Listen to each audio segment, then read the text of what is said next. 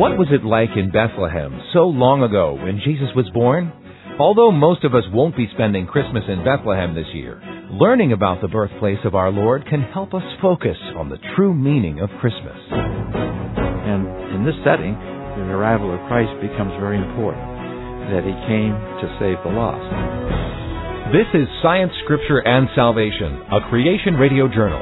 I'm Chris O'Brien with the Institute for Creation Research. From shepherds on a hillside to an infant king wrapped in swaddling clothes, the Christmas story is the beautiful account of our Savior coming to earth to save sinful mankind.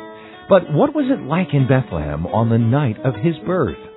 Come along with us for the next 15 minutes as we explore Bethlehem and piece together what it might have been like at the time of Christ's birth.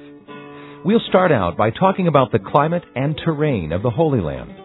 ICR atmospheric scientist Dr. Larry Vardaman. Well, Israel has a really unique climate. It's a Mediterranean climate, obviously, since it's near the Mediterranean Ocean, which means it's relatively dry and relatively warm year-round. However, when you're down near the beach in western Israel, right along near Tel Aviv and down through the Gaza Strip, you're influenced by the ocean atmosphere, which keeps the climate or the temperature much more uniform. But as you get up near Jerusalem and Bethlehem, where Jesus was born, it's up in the hill country, and the elevation up there is about 2,500 feet. So it's somewhat cooler up there, but yet it's still normally fairly dry. In the wintertime, it can get quite cool, down around freezing, and occasionally it will snow. But generally, it's much milder than the climates we're accustomed to in mid-latitudes. Dr. Vardaman also tells us how the climate and terrain of Israel is comparable to that of the southwestern coast of the United States. If people are at all familiar with Southern California, it actually is similar to San Diego County. La Jolla, California is on the coastline, and that's similar to Haifa in Israel. The climate would be very similar to that. And as you move eastward in San Diego County up along what are called the lagunas, which is a kind of a coastal range about 40, 50 miles inland from the ocean, that's similar to the way it is in Israel. Basically, little towns up along the ridge there would be similar to Jerusalem, and then it drops down into the desert to the east, very, very much like in Israel. Biblical archaeologist Dr. Richard Fales tells us that while Galilee is green and lush, Bethlehem is rocky and desert-like. When you're up in Galilee, the terrain changes from Galilee to when you get down to where Bethlehem is. Galilee is very green. It's like when you make a trip from Jerusalem up to Galilee, you notice the terrain change immediately. From a very green environment up in Galilee, it changes when you get down to the area of Judea around Jerusalem and down into the Bethlehem area. It gets to a more of a desert-like look. So what would the weather have been like in the hill country of Bethlehem at the time of Christ's birth? Although we don't know the exact day and time that Jesus was born, many Bible scholars, for various reasons, say that Christ was probably born in the fall. Dr. Vardaman says the weather in Bethlehem during this time of year would most likely have been crisp and cool. Typically in the fall, as in most parts of the world, the jet stream is still in northern latitudes, and particularly at that latitude, it would still be fairly dry and storm-free. So it's likely that the shepherds would have been easily able to see the stars. There would have been dew, maybe even just slight amount of frost, probably light winds, and cool out in the fields. Obviously, Mary and Joseph would want to have some shelter to be inside to make it a little bit warmer for baby Jesus. They would have been around the straw there, which would have kept it a little bit warmer, and the other animals in the manger as well would have provided a little bit of heat. It wouldn't have been extremely cold, but when you're having a baby, you don't want to be out in the cold or in the wind, even if it is fairly moderate. Now, let's imagine flocks of sheep peacefully resting in a field at night with their shepherds diligently keeping watch over them. Then suddenly, these shepherds get the surprise of their lives as a multitude of angels announce the birth of the Savior. Jim Stambaugh is Director of Library Services at Washington Bible College and Capital Bible Seminary in Maryland. Keep in mind that in ancient world, shepherds were on the lower rungs of societal viewpoint. They were honest workers, they were hard workers, but they were thought of as not necessarily the people you'd want to hang around with. Of course, they're out with sheep all day long, out in the sun. They would probably smell rather bad. And so here they're out with the sheep at night. And if you have a fairly dark night and you have this all of a sudden huge amount of angels, and as they're having this radiant glory, you can kind of imagine the shepherds will almost be in utter shock. It's like, okay, what is going on here? And as you can see, as Luke records for us, and these angels then are singing and giving the shepherds a wonderful proclamation. But why would God make such an important announcement to such ordinary people? ICR retired biologist Dr. Ken Cummings says the shepherds are a great example of how Christ reached out to the common folk. He ministered to fishermen. He ministered to farmers. He ministered to a lot of ordinary people. And when the people came out to see him and hear him, they came out from the villages and they came out from whatever their responsibility was. But for the most part, they weren't the city folk who were the politicians and the businessmen of the time. So Christ truly worked with the ordinary people of the day. And that's a wonderful statement, that he would come from heaven down to earth to be able to minister to all walks of life, but to focus in on the ordinary person.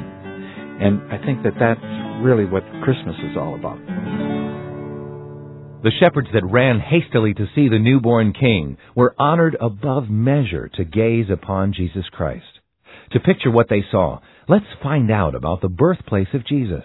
Dr. Fales. In actuality, we really can't tell you exactly what this situation looked like. When Mary and Joseph were traveling to Bethlehem, they stopped in some place we call the inn. Now, that's not like an inn like we have today, but it's more like what is called a caravansary at that time. This is where caravans or people traveling would stop in for the night. And where he would have been born would not have been in this building, but would have been probably somewhere around behind the building. There is a manger, and the manger doesn't have to be made out of wood. There are mangers that have been found that have been made out of stone. Dr. Cummings says since this shelter was built for animals, it wasn't designed with human comfort in mind. Within whatever this structure was, this barn, there probably would have been crude equipment. And, of course, rough-hewn wood for supports for the building around it. Obviously, very few windows and sources of light. So a very, very crude kind of farm building of some sort is where that would be. On the other hand, it probably served the benefit of the inn. And the folks that were staying in the inn probably were wealthy, more wealthy than these travelers, so Joseph and Mary. And so they probably would have corralled their camels and whatever larger animals, donkeys and beasts of burden. They probably would have corralled them in this building. So here you have a sort of a kaleidoscope of mammals that would have been present at the time of this birth. And the shepherds would have felt at home in this kind of setting. What other animals might have been in the stable the night of Christ's birth? There's historic records of horses being present. They are different from our equus, our horse that is domestic horse today. These would be more like wild horses, but that had been domesticated for the purpose of beast of burden. So mostly wild asses, donkeys, and some horses that could have been corralled and tamed for the purpose of being beasts of burden. So because of being close to a trade route, there would be lots of customers in the inn who would have these beasts with them as part of their travel retinue. Remember that the sheep and the goats, especially the goats, would be used for milk as well as for cheese and then for clothing for the wool and the like, meat from the sheep itself. So they were not only the medium of trade at that point, the sheep and goats, that would be the cash in your hand, would be the animals that you owned or you were able to barter between. Amongst the animals in the stable that night lay the Creator of the universe, the King of kings and Lord of lords. This was the one the shepherds were beholding. This was Jesus Christ. But why would God come to earth in such a lowly fashion? Dr. Cumming explains. We have a very humble setting in which Christ is the focus of the attention. The kings wanted him dead, but the humble people were looking for their Messiah. In this setting, the arrival of Christ becomes very important, that he came to save the lost. Well, he did that. He saved many, and a lot of the conversions were among the people of the town or of the villages and of the countryside. And he did have an impact on other classes of society at that time, too. But his message was the same, no matter who it was. I've come to save the lost. And I think that that's where we should think at this time, is that Christ came to save the lost. In our countryside, we're highly industrialized, highly civilized, highly organized, and we are totally caught up in the materialistic world. We need to come away from the materialism and realize that Christ, in his humility and his humble beginnings, and as he advanced in age and wisdom, he still reached out to the lost, no matter which level of society they might have been in. And he had great effect. And that's our expectation today, that the witness of Christians to those who are lost is so critical, and the pronouncement of his word as to being the truth of God. This is what we want to focus in on at this time. Jim Stambaugh. When we think through the birth of Christ, the fundamental question we ask is, why would God send his Son? Well, again, we see this very clearly in the Gospel of John, chapter 3 and verse 16, that God loved the world, that he gave his unique, only begotten Son, that whoever would believe in him would not perish, but have everlasting life. And Jesus said it himself, that he has come to give life, even abundant life.